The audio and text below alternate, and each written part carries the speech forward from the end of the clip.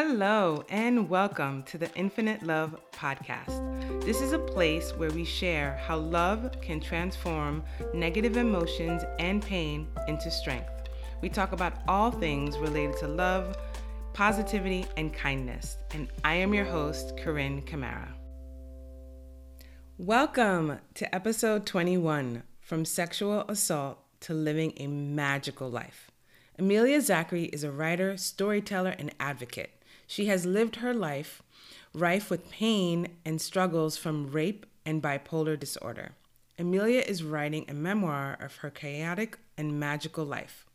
She is part of the conversations that normalizes mental illness and turns rape victim blaming into a taboo. Amelia wants to share a story where pain and suffering were only part of the journey to a beautiful, magnificent life where she is present and fully living. In this conversation, Amelia shares her journey of perseverance and how self-love helped her navigate her journey into wholeness. Let's get into today's episode. Hi, welcome to the Infinite Love Podcast. Thank you so much for being here, Amelia. It's a pleasure to have you. Thank you, Corinne, for having me. Nice. So, welcome to the podcast. And as usual, we talk about all things love.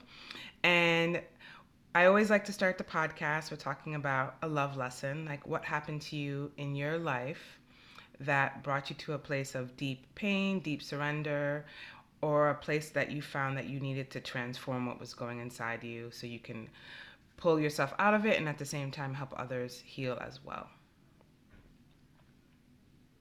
Thank you. I'm very excited because I am a writer and a blogger now, and I'm writing a memoir about my chaotic and magical life through post trauma processing and bipolar disorder and a life after rape. So I've had trauma in my past that triggered my mental illness, and though it was a painful and difficult journey, I'm here today, and I want to share with everybody the love story that brought me to where I am. Thank you. So, Um, yeah. tell us. I mean, it's a very painful topic talking about mental health and rape, and I feel like it's a subject that so many people can relate to. So, thank you so much for being so vulnerable and sharing such a deep topic today. I think it's an important one. I think it's an important one too. Is why I started talking about it because I feel I want. I mean, I'm not the first person who's talking about it, yet. So I want to be part of that conversation that normalizes mental illness, that moves away from rape culture and victim blaming, and I want to focus on healing and growth on both ends. Right. And so, as I've learned, pain and trauma can be very tricky. It makes you believe many things that aren't serving you that's beneficial as any beneficial purpose, and it's hard to see through the thick of the pain. But I believe there is a way, and I believe that people around us have a role to play in that too. And so I'd like to dig into that today. Nice. So, tell us, how old were you when you were raped? I was 19 years old, Okay. and I was having a fun time with my friends, and next thing I knew, I was waking up um, in a foreign place I didn't recognize, and I was then found uh, proof of violation on my body. Wow. And so I had nowhere to turn. And I guess at 19 and having friends around the same age, everyone's as stupid as you are. And no one had any wisdom to share, and people were mean, and I was ostracized. I became a pariah overnight for something that supposedly I did, and which made me believe that I did do to deserve what happened to me. Right. And I believe that I wasn't smart enough. I should have been smart enough. I should have worn what I worn. I shouldn't have gone where I went. I shouldn't have drank. And all these ideas of self-blame were self-inflicted and inflicted by the people around me because of that culture around rape. And the intense trauma from that, the isolation I felt from that brought on the bipolar disorder. Yeah, I'm so sorry. It's very challenging to go through something like that and having no support around you. So, when you discovered that you were bipolar and your life started to go downhill, who did you turn to for support? I did not. So I did not find out that I had bipolar till about 7 years later. Okay. And so 7 years later, when I started receiving treatment, was when I received my diagnosis, and treatment was when I retrospectively understood my behavior, my Mm-hmm. self-destructive behavior and suicidal ideation, and all these things were tied to my bipolar disorder. Got it. And so when I found out, there was a huge leap into understanding what it meant and what it would mean for my life from then on. Because in my case, my doctors do not believe that it is something that I am going to be able to be treated out of, to be cured per se, but it's something that I manage and I live through every day. Right. I mean, trauma creates such a schism in your life that it's like pre and post, you become a totally different person.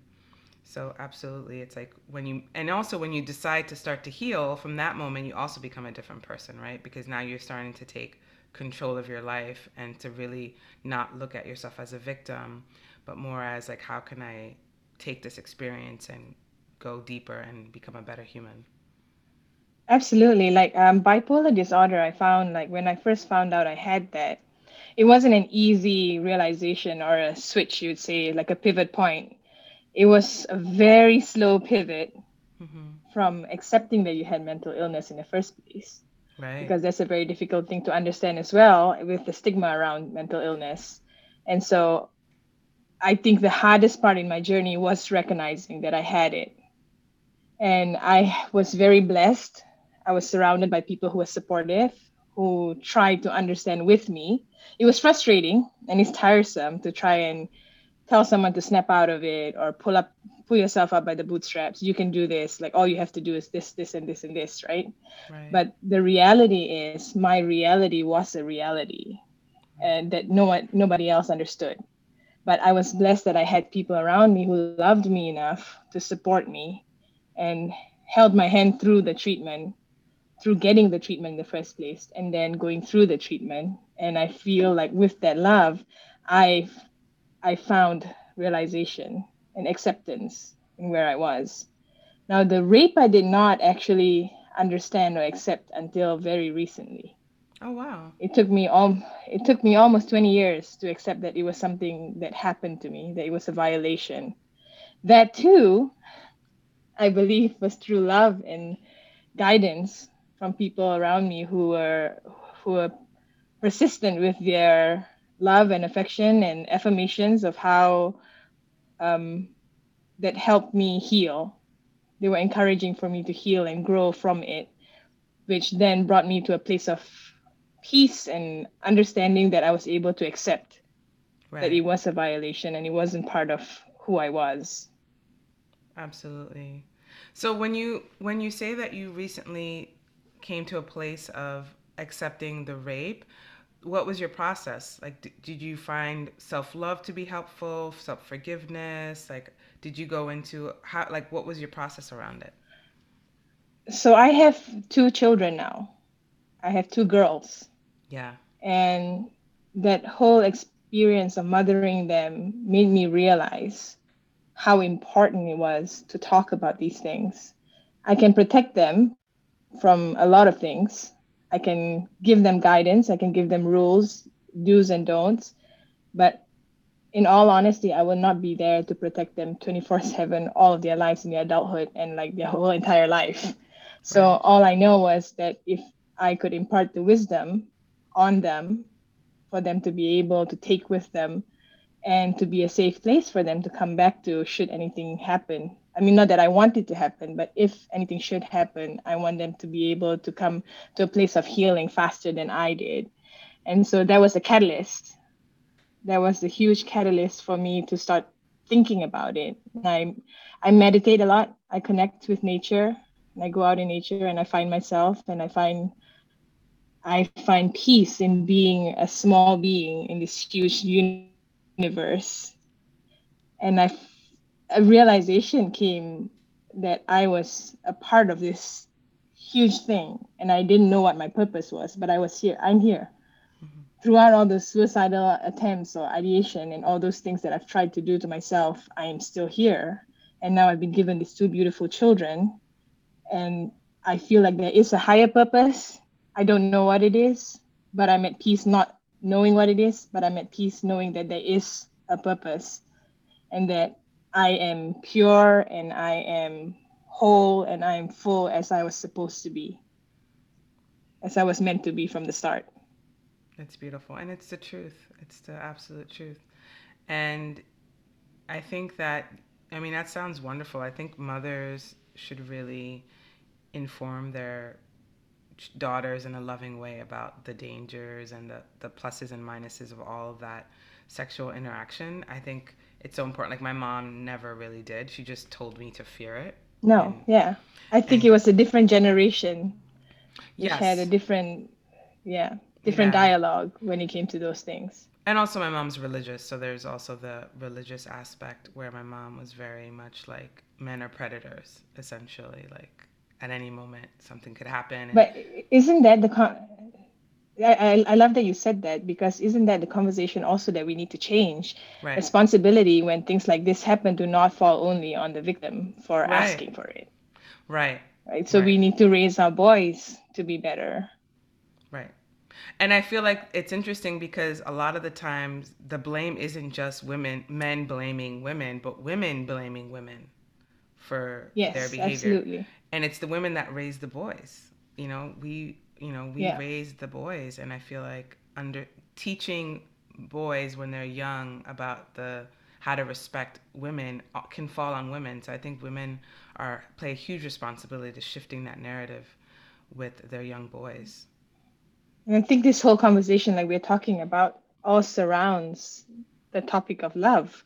Right. If we understand how to love ourselves, then we can teach our children how to love themselves and people around them. And then respect comes secondary. Right. I feel if you are able to love other people with entirely, Hmm. truly love people, like those things become a non-concern. Right, because you would never think to harm anyone, Yeah. right? Because it's like if you truly love yourself, you won't want to cause pain to others. I think the people that cause the most destruction in the planet don't necessarily love themselves. They have a pure self hatred and then they move from Yeah. that place. I'm sure that's not true for There's an inner everyone. turmoil. Right. Yeah. So I'm in pain, so everyone's going to be in pain too. Where the opposite is totally true. Like if you're in a state of bliss and love, then everyone else can also be in a state of bliss by You helping emanate people. that. Right. I think when you're feeling those things, you emanate that wherever you go, and then that transfers to people around you. And I Yeah. think that's how I receive that kind of love from people around me, Hmm. them not knowing what they were doing, but just Right. pure kindness. Yeah. I write in this blog a story about when I was in Canada. We had just arrived about 4 months in, I think, and I was depressed and terribly depressed. I was suicidal. I was tired of being in a place that I didn't know anybody and I didn't feel like I fit in. I didn't belong. And it was just me and my boyfriend then, now my husband. It was just the two of us and we didn't know anybody. And this old lady comes over to my doorstep and knocks on the doorstep and says, like, welcome to Canada. And she has this box of tarts for me. Oh, that's so And sweet. and then and then she holds me and she tells me, she says like, oh, I'm just down the road. If you ever need anything, I'm right here. And I opened that box of tarts and she really meant it. Her name and her phone number was in there. But it's those little, like, so inconsequential to her, Right. but it was immense for me because it came at a time where I needed it. I needed Hmm. love, that I was not feeling loved. I was feeling so alone in the world. Right. And she came and she gave me that. And I think people don't, I think it's understated how much these little things mean to a lot of people because you don't know what other people are going through. Right. And those are those moments where I call those like little miracles from God or like little messages from God because you're in those moments of deep despair and then you're like praying to God to help and then somebody knocks on the door and Yeah. gives you tarts. And sometimes people don't put the connection between Yeah. like divine forces, like people are there to support you, Yeah. like people that are in this life and beyond, but we have so much support and sometimes We just don't see it. And And that's that's what I meant when I said that I realized that I am one piece right. of this huge, vast universe. We are all connected in some way. And it's just like somehow, if you meet somebody, also something I've heard from a friend a long time ago, and he was from some religion called Tian Tao, Oh, and they are in a very Zen way of living. And he told me from what they believe, all our relationships, all our relationships are based on a past, a deeper relationship that we've had in the past. So if you were brushing shoulders with somebody, you're so lucky to meet somebody. So how special and fortunate are we? How precious is this relationship that you and I have now that is mhm. deeper, that we sit here and have conversation? We must have been in deep, deep, deep a relationship in the past. That's And I find that really so beautiful. That's so interesting and beautiful to think about because it's so true. I mean, there's billions of people in the world. Like, why do you connect to certain people and not others? Yeah. Yeah. I like that. And so I go by that, and I found a lot of kindness like that in the people in the restaurant, or the chocolate store we go to. We have a little friend there, Miss Sherry, who's my children's little grandma. They had a friendship with her, and she'd give them free chocolates, and they'd stand there and share with her. And now whenever she gets prizes at school, she wants to go over to the chocolate store to show Miss Sherry. And like Oh, those kind of relationships that we build out of is randomness, is yeah, random act of kindness. There's no reason that she needed to be kind to us, but she was. And so yeah, those kind of things help me get through my day and help me heal, help me grow and understand. It's made a lot easier, I think, when there's this eye opening where I'm living a life of gratitude. I'm open to receiving right. than I ever was. Yeah, I And the think healing begins when I can receive. absolutely. And I think that's like a big part of healing is opening up your eyes to receiving, but also like recognizing those moments. Because I think if we're always focusing on the negative, then all we see is negative. And the world is so Yeah. painful. I think it's so important to just focus on the positive, like the positive things that happen every day and be grateful for them. Because the gratitude helps you to get to you to attract more positive Yes. outlooks and positive experiences for sure. Well, my friends say there are no wrong cards. Ah, This this idea of like there are no wrong cards. You are dealt the card that you're dealt. There's no bad, there's no good. It just is. yeah, and This it's is how what you it's supposed to be. This is where we are. right, and it's how Yeah. you respond to it, right? So even whatever the Yes. card Yeah. is, your reaction is your reality. So even if it's dealt a quote Yes. unquote bad card, like a rape or Yeah. sexual assault, it's how you Yeah. react, how you turn the page, and how you make it a positive experience. I mean, you're a pure example of that. Like something horrific happened to you, and you were able to take the positive from this experience. And it's not something that goes away. Like it's not to say that today the rape happened almost 20 years ago and today I am free of it and I Mm-hmm. don't think about it. It doesn't bother me, it doesn't upset me. What I'm saying is that we carry that pain. Mm-hmm. I carry that pain with me, and I think it reminds me of the strength and power it took for me to get here. Right. All the strife that I had to overcome in order for me to be here. And now that I'm here, I think I guard this deeply because Yeah. I am not willing to slip back into where it was before. I don't even know if I could slip back into there now, realizing what life can be. Yeah, it's true. I mean, absolutely. Once you're able to overcome something like that, the positive joys and the miracles definitely outweigh the negative. And also, it just doesn't feel good. Like I was depressed for years.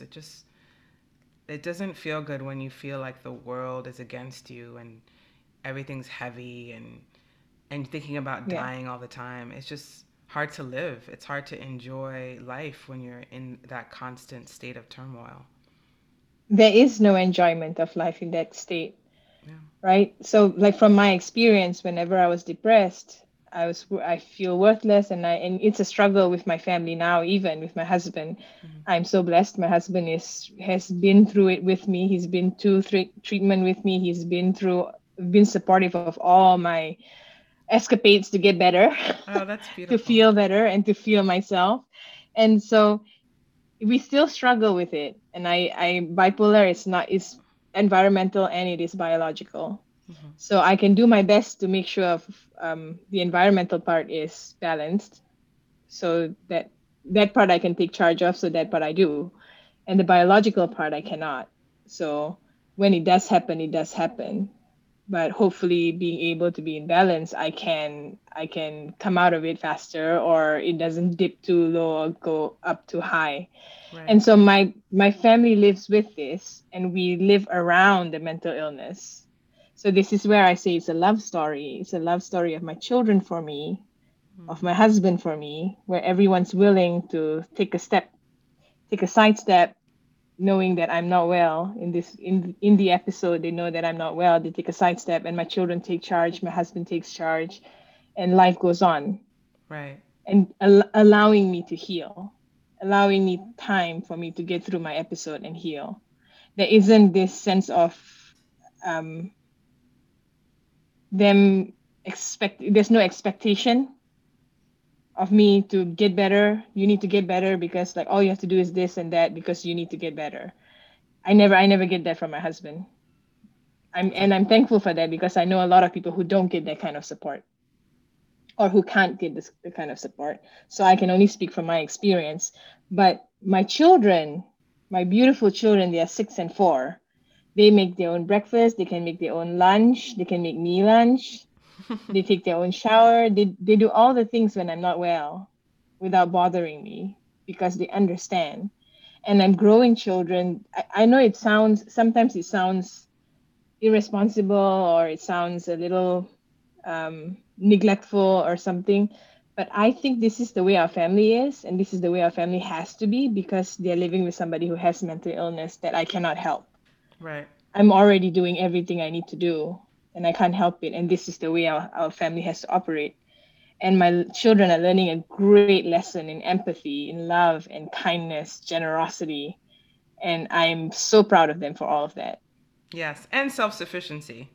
Like, I think it's Yes. important to also teach kids like how to take care of themselves and what that looks like, Yeah. because the fact that you are understanding what your self-care is, like you're giving them an example, so they have the permission themselves to do self-care if they need, because I think that's also a valuable point.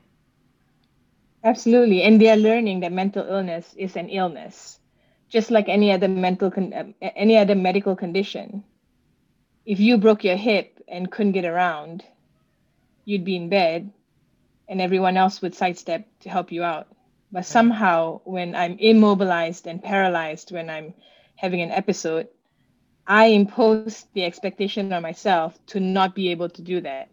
I need to get out. I need to do things. And that just exacerbates the point of not being able to get better or feel better because I'm Right. stressed out about making everybody else around me feel better. Right. And that doesn't help. Yeah, No. And so absolutely. I was very excited to come on today because I want people to know this that love is so so important in healing. In love Yeah. and understanding and empathy is so important in healing any kind of mental illness really. Right. Just being able Yeah. to see it as something that requires assistance.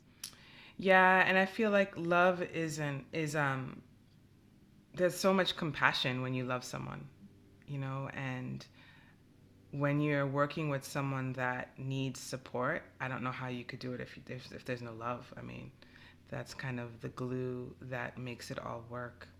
And I feel like people with mental illness need so much love and support because it's hard. It's a hard karma to have, for sure. It is, and to love unconditionally. Right. That's that's something that I've experienced from my friends. I have few because it's very hard to forge relationships when I'm in this state of anxiety at all times. Mm-hmm. So I am challenging people around me to prove to me that they actually want me in their lives because I don't feel worthy. Mm. I don't usually feel worthy of love or worthy of their friendship or any relationship. So I have few friends who have won those battles and who stuck around. But what I when I ponder and think about, contemplate about our relationship and what it has done in my life, their love is unconditional, and they're doing it simply to be kind, Mm-hmm. simply to be encouraging and kind. Because you see a lot of things where people do things with, with the good intentions, right? Right. I'm going to help you because you need help. But if I help you, therefore you should be doing what I think you should be doing, which Yeah, doesn't really work well with mental illness. it doesn't. Or if you would just do all the things that I tell you to do, you would be better. Or you get somebody gets to a point where they're to a point in their healing or recovery, and then people think that they're okay and like, well, now you're fine, so now you can do everything you want to do or anything you should be doing. And all those things are misconceptions. I believe they're misconceptions because in my experience, all those things were not helpful. Sometimes I had people help me through to a point and then a threshold where I think I might be ready, but I don't know if I am, and then they let go, and then I fall right back into the pits Right. It's because I wasn't ready. mhm. So if you're going to love, I make this sound overwhelming for people who want to help, but really it is loving unconditionally. Just finding that love in you and unconditionally loving somebody who needs it, and love costs nothing. Yes, with no judgment, just purely Yes. here. And I also think one of the things that I feel like is helpful is to love someone but not try to fix them. I mean, Yes. I learned that lesson. I volunteered for hospice, and as a healthcare provider, as an acupuncturist, I always want to fix people. Like I see something and I want to fix it. And that taught me a lot of just a large lesson of just what it means to be presence with To having that just be presence, with to just somebody. be with someone, just to love them, send them love, and just be there, totally open, and just wait Yeah. for them to reach out for what they need. And I found that to be so powerful, that it's not always about fixing, it's not about doing anything, it's just No. about purely just loving someone, for sure. So That's yeah. let's get into the infinite love questions. Um, Oh, the infinite love questions. so, how do you use love in your work? So my work, writing my memoir, is an outpouring of love into the pages. And I want this book to be something where people can learn about the conditions of others who suffer like me, and be able to understand, come from a place of understanding and offer love to people whom they know are suffering from it.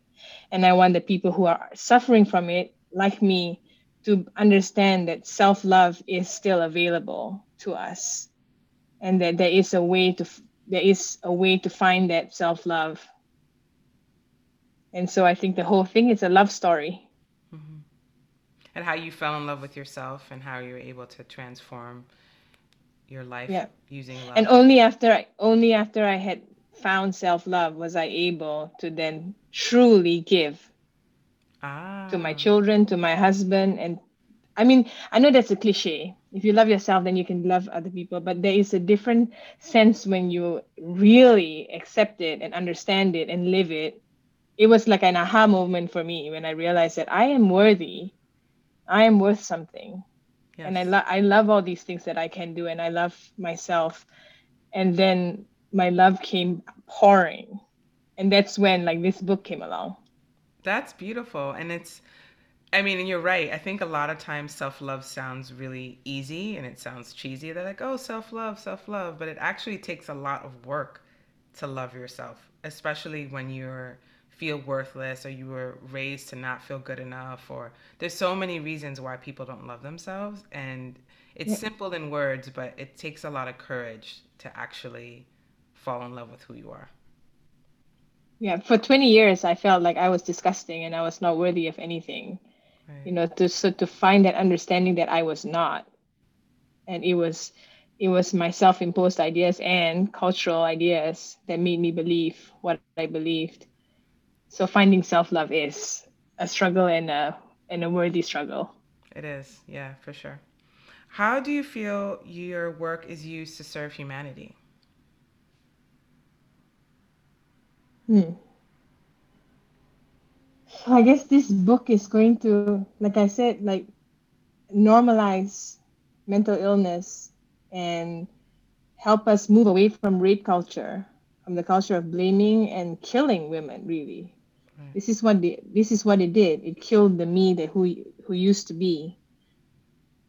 Instead of healing a wound, it killed the entire self, sense of self. And so I would like to be part of that conversation that changes all those stigma and taboo around rape and mental illness. Yeah. And what does it mean for you to be a positive force of goodness in the world? It feels like that is the card I am dealt. There are no wrong cards. Maybe perhaps this is where I am meant to be and this is what I do. If it is the higher purpose and it serves others, then that serves me well. Right. Yes. And what do you love most about your life? My life, I love that I am able to spend time with my children while being inspired. They inspire me every day. And as a writer, I look at blank pages and watching my children, I learn so many lessons in life. And I ponder a lot of lessons in life and I find the words fall on the pages. And I love that my Oh, life is inspirational. that's beautiful. How do you feel you receive love? Oh, I am like a magnet of love because I want it very badly. I take love wherever I can get it. Anyone who is kind to me Yeah. is is passing love on, and I love that. And I love that about myself because I am accepting and open to love from anyone, from whoever it is, even though they don't know they're doing it. That Right. smile at the checkout counter, that's kindness. And I take that as love. That's a show of love. And I think like that helps me carry on in my days, knowing that there is that kind of kindness and love and energy out there for me Yes. and for my children. I love that. When do you feel the most love?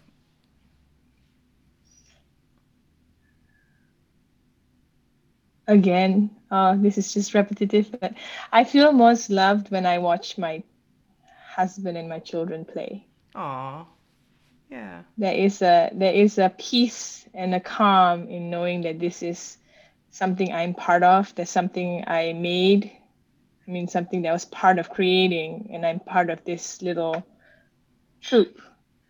And watching them play always makes me feel entirely in love. Oh, that's sweet. And where has love created a miracle in your life?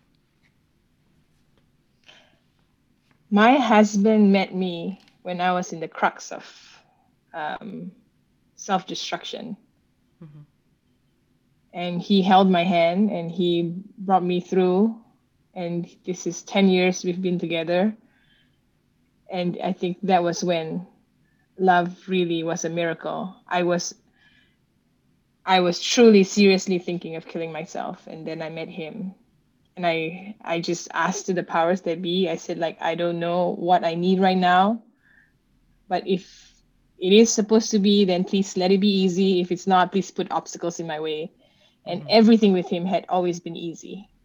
Mm. We fell in love easy, and our life, our marriage between the two of us has been easy. I don't want to jinx it or say that it's going to be because I know. But yeah, but I think that was a miracle. I think I am here today a lot, thanks a lot to his love and perseverance and patience and devotion to me. Oh, that's sweet. That's like amazing. I think that's like when you really feel like okay, like something happened to me, but you're still like that's where I feel like God is protecting you or like life is Yeah, here for you, you know? Because I feel like people don't always see like okay, something terrible happened to me, but look at all the amazing things that have also happened to me and yeah. focusing on that. It's So, hard to see, isn't it? It is very hard to see. It's very hard to see. I think because we all focus on the negative all the time. So when something positive happens, we kind of brush it over as like oh yeah, that happened. And Yeah. I think it's so important for everyone to pay attention to those acts of kindness every day. Like when people smile at you, when people give you things, or just all those little things that they matter. It totally matters. Yeah. Yeah. So how can people find you? When is your memoir coming out? So I'm working on it, hopefully sometime this year. Okay. But for the time being, they're musings and a taste of what you might find, a taste of my writing, my style of writing, and subjects I write about, all bipolar, post-trauma processing, my life, my family, and my life after rape. It's on my website, ameliazachary.com, which is Zachary is not spelled conventionally, Zachry. And so I guess you'd put that on. Yeah, I'll put your website in the show Yep. notes. Yeah. Great. Well, thank you so much, Amelia, for being on the show. I think your strength and beauty and love is radiant, and I'm so glad that you're out in the world spreading this message. Thank you so much for having me. Yeah. All right. Well, sending you lots of love. Bye. Bye. Thank you so much for listening. Please subscribe and tune in on Tuesdays for new episodes. For more information about me, please follow me on Instagram at Corinne J. Camara and my website, CorinneCamara.com. Sending you lots of infinite love.